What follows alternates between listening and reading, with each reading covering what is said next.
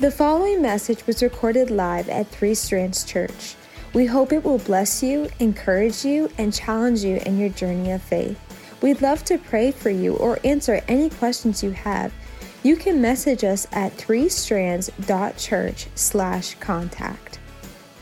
If you haven't been here for the last couple of weeks, we're in this series. It's going to end next week, but we are going through our church mission statement. I'm trying my best to show you guys why this is our church mission statement, where it comes from in God's Word, why many years ago now we kind of decided to make everything we do revolve around these concepts, why we think they're important from God's Word. And so here's our mission statement again. I've been giving it to you every week: creating a culture of redemption where people are free to experience the truth and grace of Jesus Christ. Back in week 1, we talked about what a culture of redemption is, how we try to create that, what we're shooting for. And we expect redemption to happen. Culture of redemption is a place where redemption is the norm. We expect Jesus to save people. We're passionate about it, and that's one of the reasons why we get to see it happen. And if you were here last week, we talked about the second piece of this mission statement, what it looks like to have the freedom to experience the real God or the real Jesus.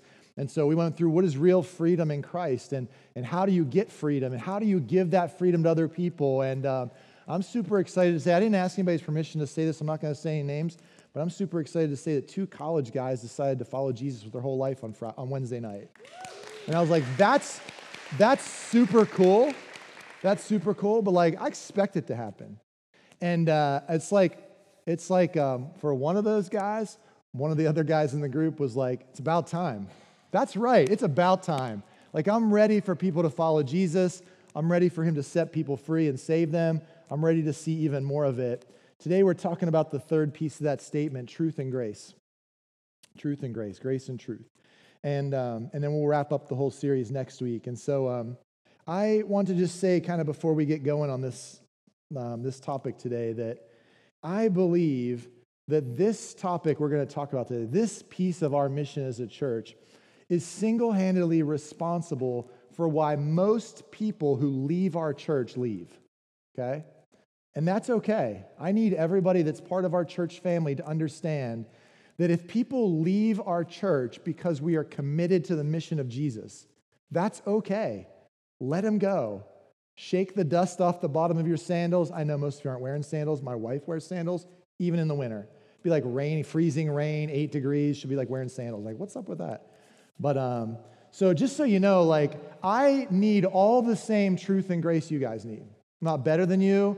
I might be worse than most of you. I'm not sure. But like, I've had some moments this week for sure. You know, Opie said like he was thinking this week, like, I'm not even going to advance. Well, I'm lead like most of the advance. And this week I was like, I'm not going either. Like, I felt like a couple of times like I'm not even going either, you know.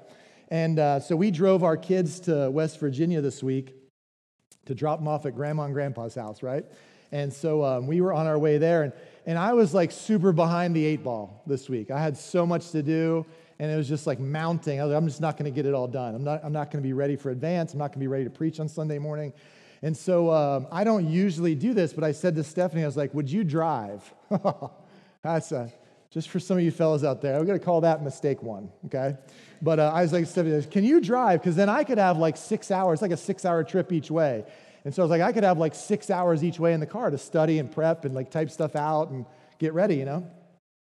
And so that was the plan. So we picked the kids up from school, and Stephanie and Sydney sat in the front seat, and Logan and I sat in the back seat because we had our dog. He likes to sit in the front seat, so there's a little bit more room in the back seat. So I sat in the back seat so I could spread some papers out and have my laptop out and stuff like that. And we start driving. We head out. We're through Somerset, and everything is good until I start to feel sick. Now, I don't get like car sick, plane sick. I don't experience that at all. And I was like, my head was starting to hurt. I was getting a little dizzy.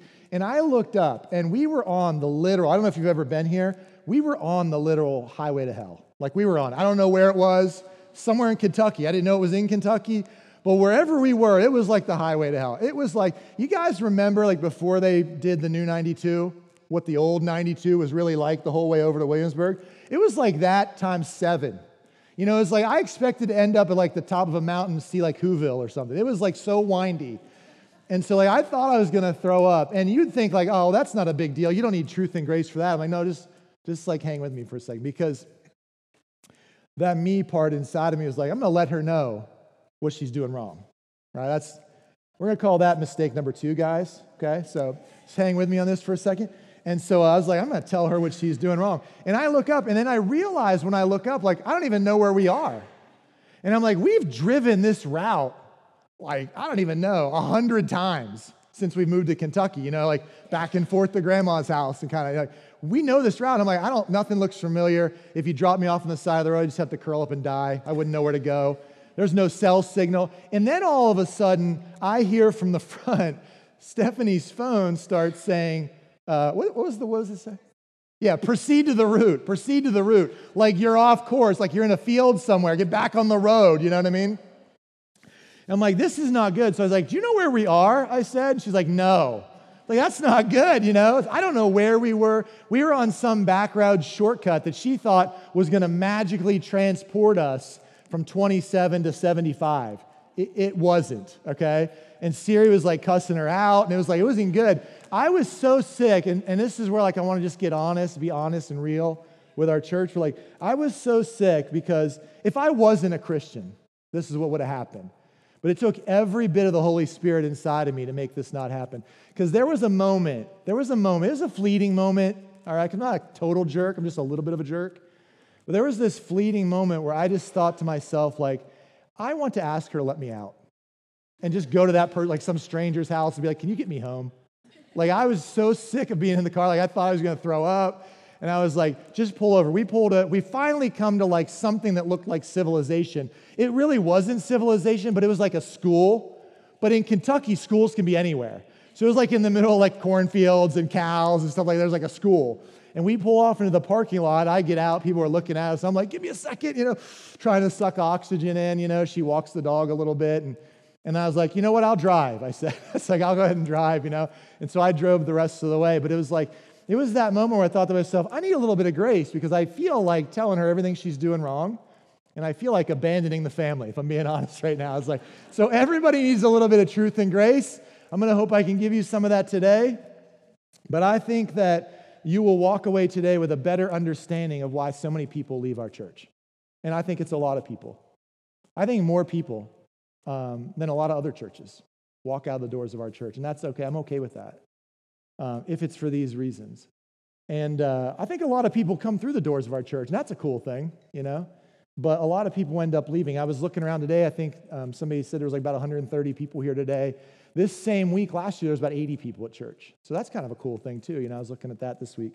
But this is kind of single-handedly responsible for a lot of the exits from our church. And so I want to do my best job to explain why truth and grace matters, why we need both of them, what they're all about. And so really what we're talking about today is what it is to be a real Christian, I guess. Kind of what it is to be a real Christian. So let's just first start with that word, Christian. That's a word that started getting used in the book of Acts. Wasn't used when Jesus was walking around. Nobody called Jesus a Christian. Nobody called anybody with him a Christian. But later on, the church got started in the book of Acts, and they started calling these Jesus followers Christians. And originally, it was like a derogatory term. It was like they were making fun of them. And literally, the word means you're following the Christ. You're a Christ follower, a Christian. And some people would almost think it was like, you're like a little imitation of the real thing. You're like a little imitation of Christ. And so they were calling these people Christians as if to say like, oh, I know what you are. You're like one of those Christ followers, you know, the guy that died and nobody even knows. You're following him. It was like a derogatory term. And by like the 2nd century AD, Christians had kind of owned it and were like thankful to be called Christian. They took it as honor, like a badge of honor to be called a Christian. But it literally means that I'm one who is following Christ. I'm a Christ follower. And so I asked Daniel if he'd help me out. So can you come up here for a second? This is Daniel Loudermilk, everybody. Give him a round. Yeah. Make him feel welcome. Make him feel welcome. Okay. So he's going to help me out. He's going to help you. He's going to show you what a Christ follower is. Now, I had to decide which one of the two of us was going to be Jesus. And, you know, like, so, okay. So I'm not saying I'm like super holy, but I'm just like, you know, it had to be me, is what I'm saying. So, okay. So I'm going to be Jesus in this illustration this time, and you're going to be the Christian, the Christ follower, the little Jesus, the imitation of the real thing, right? The the kind of follower of Jesus, okay? So this is what that looks like. So you stay there a second, right? And so it's like you see Jesus, right? Stay there. No, stay there. You're already failing. Don't. Okay. You see Jesus, and it's almost like a game of Simon Says. And so whatever Jesus says to do, you do, right? And so if Jesus is like, hey, Jesus says raise your hand, you're like, you raise your hand. Jesus says jump up and down.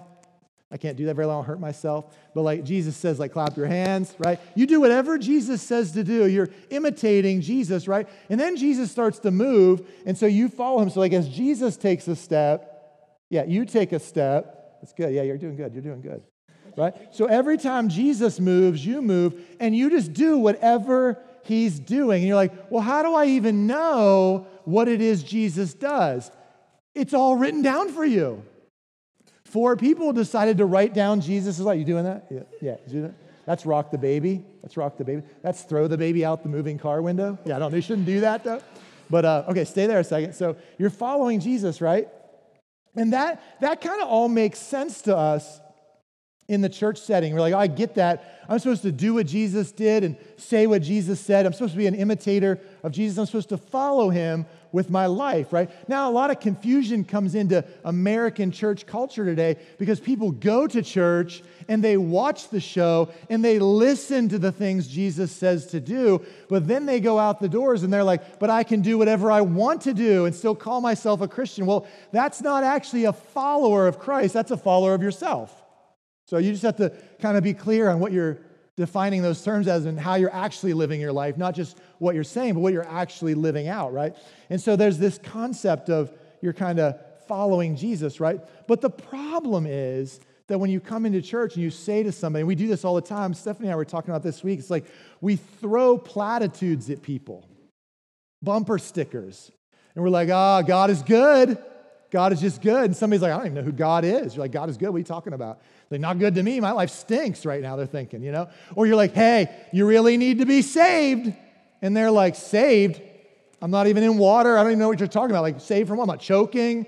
What are you talking about? I need to be saved. And we don't even know how to share our faith with people, so we just dump a bunch of Christian cliches on them, right? Or gospel tract bomb them, you know what I mean? Like in the old days, you'd take like a gospel tract, go to somebody's door, open the storm door, throw the gospel tract in and run away and hope they became a Christian by reading it. You know what I mean? We don't even know how to share our faith, so we just tell people like, hey, follow Jesus. And they're like, I don't even know what that means, dude. Be like Jesus. I don't even know who Jesus is. Right? Can you put this on? Okay. And then just stay where you're at, okay? Nobody pick on Daniel with that, okay? Because the Bible describes people who don't believe in Jesus, people who don't know what it means to be a Christ follower, as blindfolded. And so somebody comes into your church and they're like, hey, man, I got all kinds of problems in my life. I'm looking for some answers. And then we set them down, give them breakfast, talk to them real nice, give them a gift for coming here for the first time. And then we're like, hey, follow Jesus. Go ahead, Daniel. Go ahead and follow me. And then they don't because they don't know where you're at. They can't even see you. And then you go home and you tell your spouse, you're like, that guy doesn't even love Jesus. I told him the truth. He wouldn't even do it.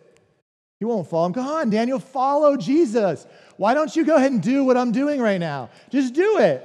Just do it. I mean, you know, I don't understand what's wrong with people in their head. They just won't do it. They won't do it Jesus' way. But they can't. They can't even see him to know what they're supposed to do. Can you stay there for a second, Daniel? Don't move, you'll run into something, so especially me. But I want to show you this exact idea. Because when you decide to finally follow Jesus, when you ask Jesus to save you and stop trusting in yourself for your life and your eternity, the Bible says that blindfold comes off. Okay? Let me read it to you. 2 Corinthians, stay there. You're doing good. Everybody's getting more out of the sermon because you're there, so stay there. 2 Corinthians chapter 3, starting in verse 16. But whenever someone turns to the Lord, the veil, that's a good word for blindfold, right? The veil is taken away. For the Lord is the Spirit, and wherever the Spirit of the Lord is, there is freedom. And that's all we talked about last Sunday, right? That's what Jesus does for you. When you ask him to save you and you voluntarily surrender your life to him, he sets you free. Free from sin, free from the law, free to serve others, free to save others. He sets you free, right? So all of us who have had the veil removed, right, can see and reflect the glory of the Lord. And the Lord, who is the Spirit, makes us more and more like him as we are changed into his glorious image. So kind of let me give you the first piece of grace and truth today. You ready? It's our job, if we have had the blindfold taken off, to reflect God's glory to the rest of the world around us. Once the blindfold is removed, I am somehow able to see God. I know you might be sitting there thinking like, I can't see God. I don't know what you're talking about. Stay with me for a second. Just trust me on this point until we prove it, okay? But somehow I'm now able to see God, and my job is to reflect to the rest of the world his glory, what he looks like. And somehow, day after day, he is transforming me more and more to be like him. And the more and more I become like him, the more and more I look like him to everybody else. You with me? That's our duty. If you've had the veil removed, the blindfold taken off, you are to reflect God's glory to the rest of the world. But how do I reflect God's glory to somebody who's blind? That's a good question for us today. You with me? That's a good question. Because if you don't know the answer to that, you're just going to keep screaming at them, why won't you follow Jesus? I mean, I love you. I've been praying for you. Why don't you follow the Lord? You're my kid. Why don't you obey Jesus? You know, it's like, and it's like, they're like, I don't even know what you're talking about. I don't even know how to do that. Are you still awake? Yeah. Okay. And so you're like, well, how? No, you can't leave. You have to stay right there. Oh, yeah, you maybe, yeah. We'll see how good you do the rest of the time. And so it's like, I'm supposed to reflect God's glory, let other people see him and how to take the veil, but they're blind. So how do I do that? Now, here's another passage that kind of shows you this idea that everybody who's not believing in Jesus is blind, and then I'm going to dive into kind of like our responsibility to those people. You ready? 2 Corinthians, the very next chapter, 2 Corinthians chapter 4, starting in verse 4. Satan, who is the god of this world, has blinded the minds of those who don't believe. They are unable to see the glorious light of the good news. They don't understand this message about the glory of Christ, who is the exact likeness of God. You see, we don't go around preaching about ourselves. We're not trying to make converts to Three Strands Church or followers of David or baptizing people in the name of Brad, praise God, right? We're not doing that. We're not preaching about ourselves.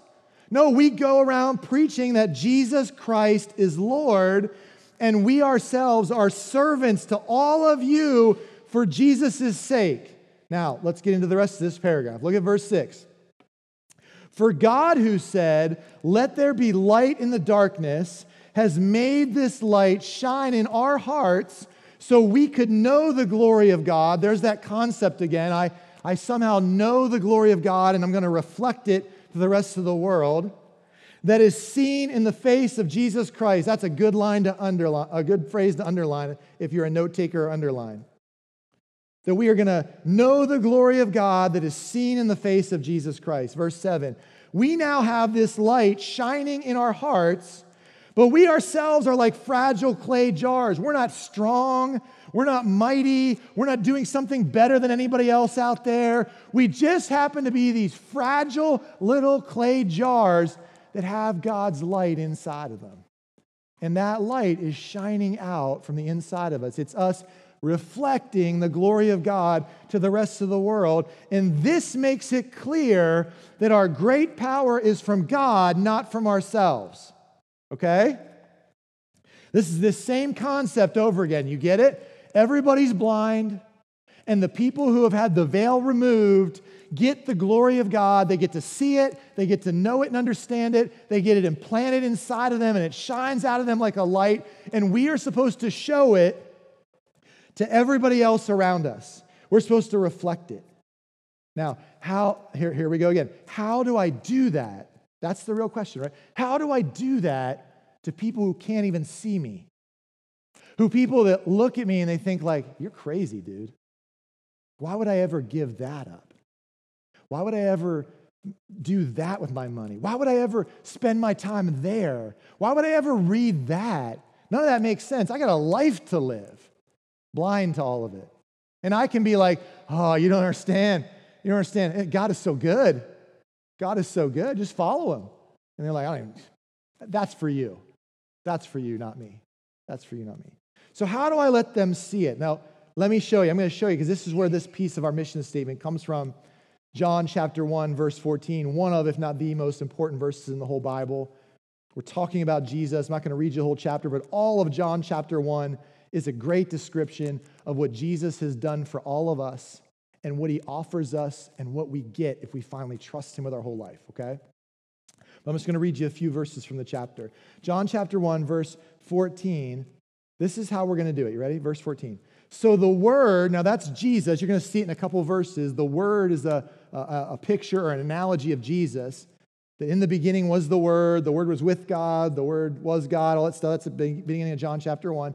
And now we're down here in verse 14. So the Word, or Jesus, became human and made his home among us. That's when Jesus came to earth, right? You with me? Now look how it describes him. He was full of grace and truth. And then listen to the last line of this verse. And we have seen his glory. We have seen his glory, the glory of the Father's one and only Son. You get it? Okay, I have seen Jesus' glory because he came to earth and lived it out. You're like, I didn't live with Jesus. I never went and hung out with him. We didn't go to restaurants and talk. Right. So it's got written down for us. So you got excellent handwritten accounts of what Jesus did. And what he did was live a life full of grace and truth.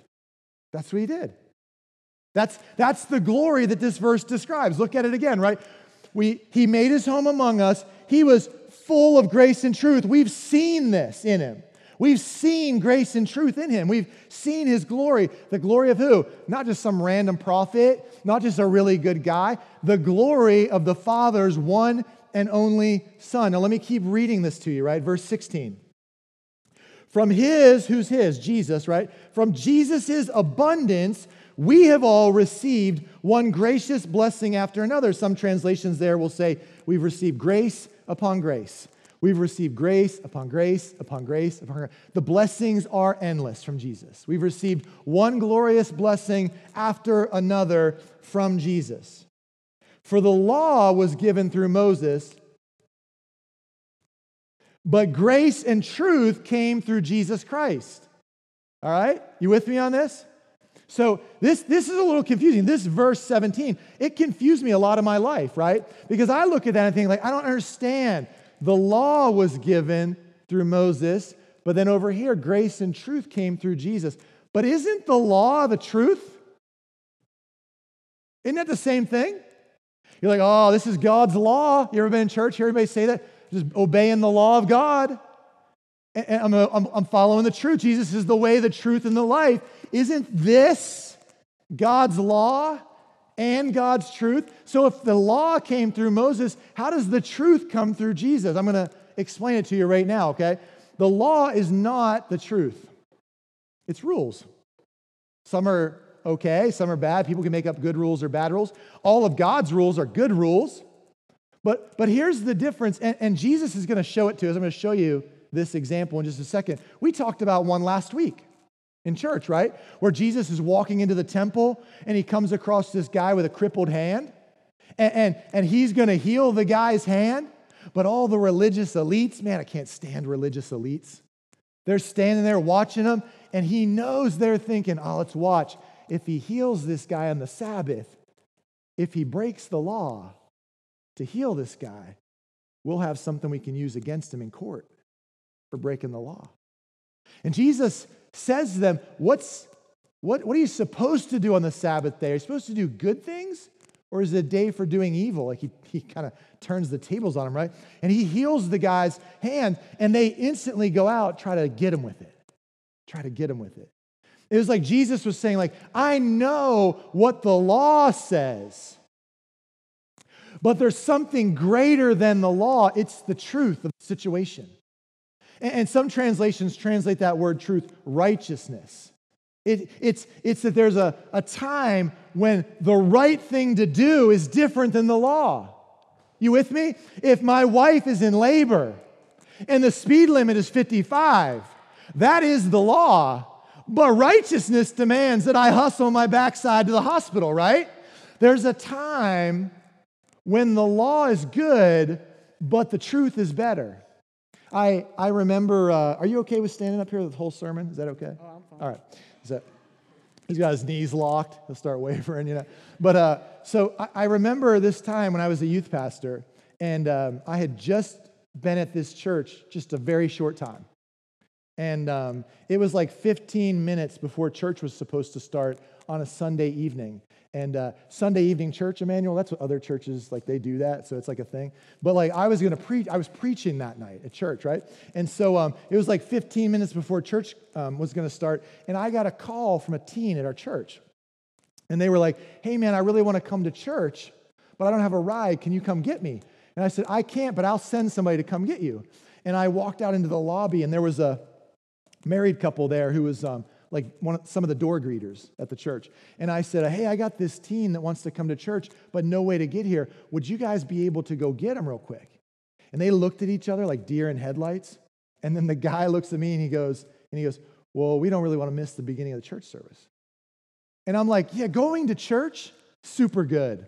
I would even call it a law. I would be like, God wants you in church. But there comes a time where it's okay to say there's something more important than the law. And if I'm just here to obey the rules, and it's never about like the truth, the righteousness, the laws applied to my life. And that's what Jesus brought. He was like, I know you got all your rules, but man, righteousness dictates that you would do something better than the rules, that you would love, speak the truth, right?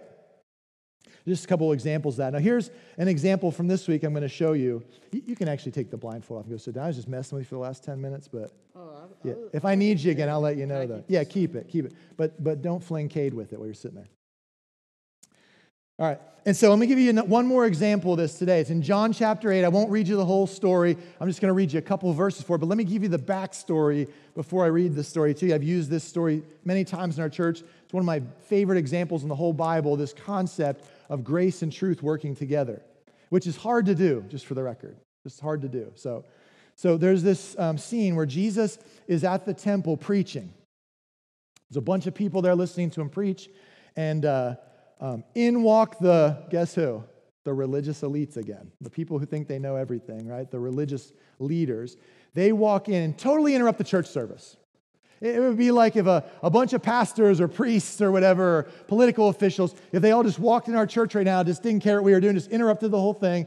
They go in, they interrupt the whole thing. Jesus stops teaching, and with them, they're dragging this woman. They toss her in front of the whole crowd, and they say to Jesus, this woman was caught committing adultery. The law says we're supposed to stone her to death. But what do you say? And again, they're hoping Jesus will give them something they can use against them with the Roman officials. They can use against them to have them put in prison or executed, right? And so I love what happens in this text. Jesus, it says, stoops down and starts to like write in the dirt with his hand. I don't know what he was writing. If he's just doodling. If he was like, I heart everybody but the Pharisees. I don't know what he was doing. You know what I mean? Like, I don't know what he was drawing in the dirt with his finger, right? Almost like he's ignoring them. I thought about that this week, and I thought, like, what is Jesus doing there? There's no way Jesus is like, what am I going to say? Like, I don't know what to say to these guys. Like, he's Jesus. Like, he knows the answer, right? So he's not searching for an answer. So what's he get down and ignore them and doodle in the sand for? Like, I couldn't quite figure it out. And the text doesn't say, this is just a guess. You don't have to believe this. This is my guess. But, like, I think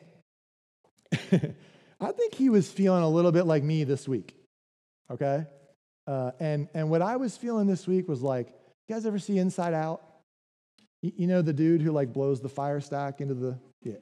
I think he was feeling like that. He was like, I'm so frustrated with these idiots. All they want to do is catch me doing the wrong thing. All they want to do is the opposite of what they're supposed to be doing. They're just jerks. I think he was almost like gathering himself from his frustration. Maybe not. Maybe not. I mean, that's what I would be doing. I'd be like, here we go again. How many times we have to go through this same routine? And but it says they keep pressing him for an answer. They insist. Like, hey, how about it, Jesus? What do you think we should do? Hello, McFly, can you hear? And so it says, finally, Jesus stands up and he says to them, okay, let's kill her. But whoever is the one here without sin, you go ahead and throw the first stone at her. And then it says he immediately stoops back down, starts to doodle in the sand again, right? And they all slowly start to walk away until everybody is gone except for this woman and Jesus. And he stands back up again. And in verse 10 of John chapter 8, this is what he says. Where are your accusers? Didn't even one of them condemn you? And in verse 11, she says, no, Lord. And Jesus said, neither do I. Neither do I. That's grace. Neither do I. Go and sin no more. That's truth. You get it? That's grace and truth. Jesus shows it to us in this one picture. How do you be 100% full of grace and 100% full of truth? He could have said, I don't condemn you either. Go keep doing what you want to do. That's 100% grace. He could have said, you know what? She should be killed. She broke the law. I know you're thinking, like, where's the dude that she slept with? Why isn't he getting stoned? Well, because they're sexist. Just gonna call it like it is. 2,000 years ago in Israel, they were all sexist. It just was like nothing sets women free like Christianity, and these guys weren't Christians. They were jerks. Most of the world's still like that, treating women like garbage.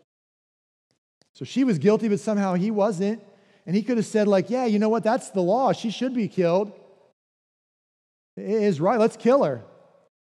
But somehow he managed to find a way to give 100% grace and 100% truth. And 50% grace and 50% truth isn't enough. That isn't what Jesus did. He was full of grace and truth, right? And so grace says that I will love you with my actions, even if you're super sinful, even if you disgust me, even if I disagree with you, even if you hate me, even if you're bad-mouthing me on social media, even if you're different than me, even if you hurt me, even if fill in the blank with anything, grace is, I will love you no matter what. You can't make me unlove you. Grace, the literal definition of grace, is actually unearned, unmerited favor and kindness.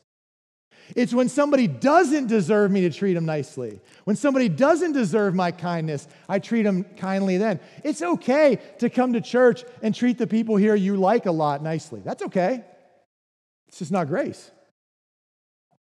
Grace is when somebody treats you like garbage and you still treat them nicely. It's when you give them kindness and favor that they haven't earned and they don't deserve. That's grace. That's what Jesus does for us. That's what Jesus showed us. While we were still dirty, rotten sinners, while we were the enemies of God, he saw all of that and said, I will give my whole life for that person. That's grace. Fill in the blank with anything. And if there's something you can't put in the blank, then you don't have 100% grace. Truth is, I'm going to tell you what God says. I'm going to tell you what God says, even if you're going to disagree with me. Even if you don't like me, even if you're going to hate me for that, even if it's going to cost me our relationship, even if you're going to twist everything I say and turn me into your enemy, even if blank, fill it in with whatever. I'm going to tell you the truth. I'm going to tell you exactly what God says. And what makes this so hard is when I have to combine both of them. Because, see, there are a lot of people that I want to give grace to. There are a lot of people that hurt my feelings or offend me. I'm like, man, I love them. I forgive you. I give you grace. There are a lot of people like that. But most of those people are people that I'm a little worried about giving the truth to.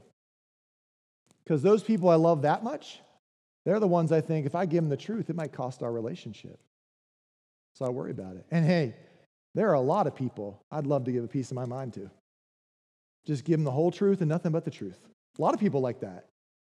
But I don't want to give them grace, because usually those people that I want to tell off, they usually just cut me off in traffic. I don't even know their name, right? They're usually people that have treated me so poorly, I don't want to love them or have a relationship with them, so I can tell them the truth because I don't really care if it costs the relationship. So I have no problem giving some people truth, but I don't want to love on those people. Those are the people I don't want to be kind to. So the thing that makes it so hard is when I have to put both of them together at the same time. That's what makes it so difficult. You're like, well, how do I know who needs more grace and who needs more truth? I'm going to give you a tip today. You ready? Here's a good tip. When you feel angry, you probably need to show more grace. Okay? When you feel worried, you probably need to give more truth. Let me explain, okay? When there's somebody I'm ticked at, I probably need to count to 10, take a chill pill, ask the Lord for help, slow my roll, right? Be slow to speak, and just show them a little bit more kindness. Usually. Not all the time, but usually, right? And when I feel worried, oh no, if I tell them this, they're going to hate me. If I tell them this, they're going to move out. If I tell them this, they're not going to be my friend anymore. If I tell them this, they're going to stop dating me. If I tell them this, I know it's the truth, but man, I'm just going to say nothing and keep the status quo. I'm a little worried. It might cost us something. When you feel that kind of worry, you probably need to give a little bit more truth than you're given. Does that help? Practical help? A little practical help on that? But it's hard, because I don't want to alienate all the people I love, and I don't want to love all the people that annoy me. You see what I'm saying? What's hard is when I got to do both to everybody. That's what makes it so hard. That's what makes reflecting what Jesus was hard. Now listen, stay with me for a second. So here's how this process is supposed to work. I was going to draw this out, but I tried to draw it. It looked really shady, so you have to use your mind's eye instead, right? So up here is God's glory, God's greatness, everything about God that's wonderful. And down here is me and all my other cohorts. And I'm supposed to show all of them what that looks like, but they can't see it because they're blind, right? But what God's word says is, the way I show it to them is this. You ready? Jesus came to earth to explain to me by the way he lived what God's glory looked like. And he says to me, you do and say all the exact same things. You won't get any credit for it because it won't be your message, it'll be my message. It won't be you preaching about you, it'll be preaching about me. It won't be you being so good, it'll just be you following the leader. And when you follow me, the glory I'm reflecting from the Father, when you reflect that glory in your life, people's blindfold will come off. And that glory, the Bible said, if you remember now from what we read, was being full of grace and truth. That's it. That's the only way blind people will ever see God's glory. If I reflect 100% grace and 100% truth to them. That's it. That's the mission. And anything short of 100% of both is not the real gospel. And I need you to know, as the pastor of our church, we fight harder for this than anything else we have to fight for. Because all those same things I just shared about your life are true of my life too. And when somebody in our church is doing all the wrong things, I don't want to confront them about it. I don't want to tell them the truth because they're my friend. I love them. I'm worried it's going to cost me the relationship and they're going to walk out the door. Right? And it's hard. It's hard to give 100% of grace to everybody that walks through the door. Here's why. If I can be real honest about it for a second. Here's why. You ready? Because some people who come through the door are thought of as so dirty by the rest of the community. Not by me. Not necessarily by anybody that loves this church and knows what we're all about.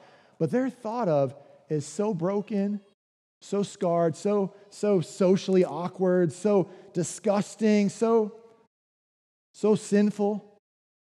They're into some stuff that for some reason in Christian culture has become worse sin than other sin. So when they come through the doors, it's our job to make them feel bad about it. It's our job to tell them how messed up they are and make them feel super guilty while they sit here. And so it's hard to show grace to those people, not because I don't want to, because I actually believe I'm dirtier than them, right? But because I know that grace to those people is going to tick other people off in our church. And guess where they're going to go? Right there. You with me? I think most of the people that have left our church, some people move away, some people, whatever, have other circumstances, but most of the people who have left our church have left for one of these two reasons. We've either told them the truth about their sin and they don't like that, or we've given grace to somebody else's sin and they don't like that. And it's exactly why a couple years back, right before COVID or right after COVID hit, I got hit in the same week with I'm not going to that church because they love gay people. And the very same week I got hit with, I'm not going to that church because they hate gay people. Well, how can we hate them and love them at the same time? This is how. Because when they come through the doors of our church, we give them 100% grace and 100% truth at the same time. And the people who think they're better than them don't like it that we give them grace. And when we tell them that their sin is not okay, they don't like it. And so at the exact same moment, somebody can be ticked off at you for the exact opposite thing. And they walk out the doors of our church. This happens over and over and over again. I don't know if there's anything that Kenny and I talk on the phone more than this. Maybe our wives. We talk on the phone a lot about our wives too, especially when they drive us places. But I don't know if there's anything we talk about more than this. Man, what do you think? We need to say something to this person? I hate it. I hate it. I know if I say something to them, they're going to leave. I know it, Kenny. And then inevitably in that conversation, one of us will be like, well, what's the alternative? Because the alternative isn't the gospel. Man, we're going to love that person. Can they help? Can they plug in? Can they be part of the community? Can they be here before they actually belong to the family? Is that okay? What's the alternative? And you got two alternatives. If you only show 100% truth or 100% grace, on one side, you end up with this clique of religious people who think they're better than everyone. And on the other side, you end up with this conglomeration of people that do whatever they feel like doing and think they're still Christians. The only real answer is the actual gospel, where you tell people the truth, the whole truth, and nothing but the truth, but you give them kindness and love no matter how screwed up they are. That's the grace and truth we're talking about in our mission statement. And we fight for it all the time. You can't give one without the other, because grace without truth is deception. Isn't it? I know somebody's doing something that's going to wreck their life. I know somebody's doing something that's going to totally send their life down the opposite direction that God wants it to go. And I just love on them and act like it's no big deal. Be like, way to go on all that sin. You're the man. It's grace, but it's deception because there's no truth. And truth without grace is condemnation. You've all heard those stories or been in those churches. You come in there you are. I know about your sin. Get up here so we can tell everybody about your sin, visitor. Yeah, you're giving them the truth, but where's the kindness? Where's the grace?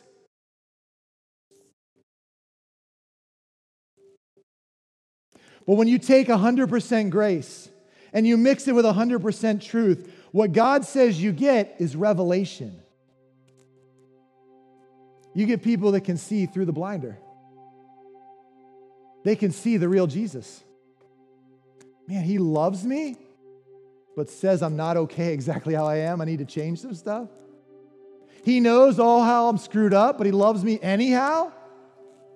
They're going to preach the whole counsel of God's word in this church. And here's the thing. This is the reason that most people leave our church. But it's also the reason that most people stay. You get it? And so it's okay. It's okay if they flood out by the masses. It's okay.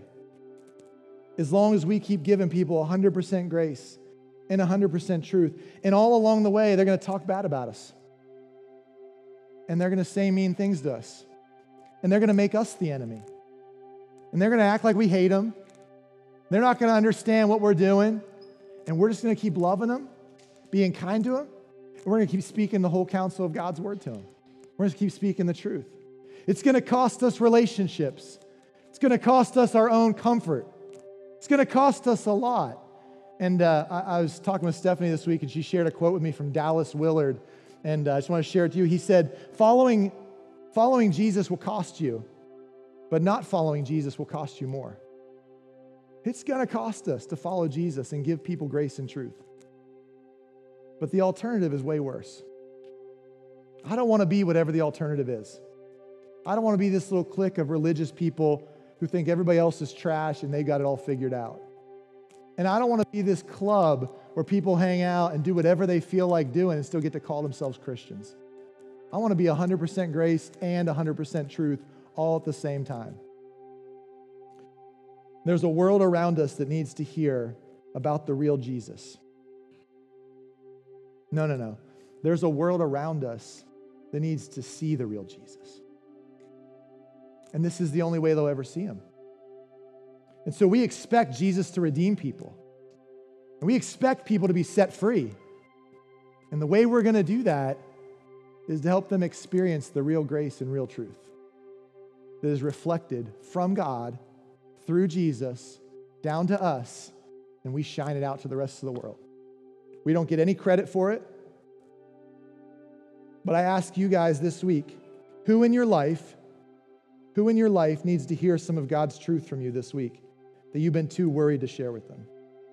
Who in your life needs to feel some of God's grace from you this week that you've been holding back from them? That's the grace and truth. It's not the pastor's job. It's the Christian's job. It's the job of those who say, I'm following Christ. I'm just a little Christ. I just reflect him to the rest of the world. That's your mission.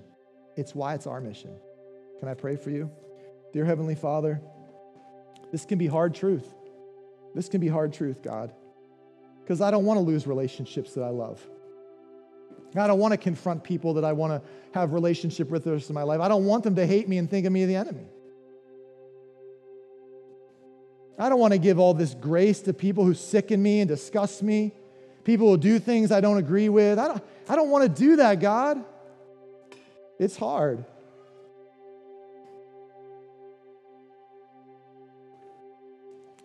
Father, would you help me and help all the people here who call Three Strands their home to keep our eyes, the eyes that you've given us without the blinder on, without the blindfold or the veil.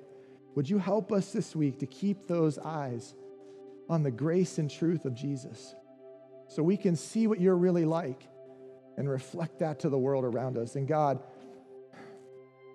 I was going to ask you, Lord, but I don't want to ask. I just want to expect it. I expect you to save more people this week. I'm going to show them as much grace and truth as I can. Please, let us just see you keep saving them. In Jesus' name I pray, amen. What an amazing challenge from God's Word for all of us. We hope you start putting everything you've learned in this session into practice. Be sure to subscribe to the 3SC podcast so you'll never miss any new content. Thanks for listening.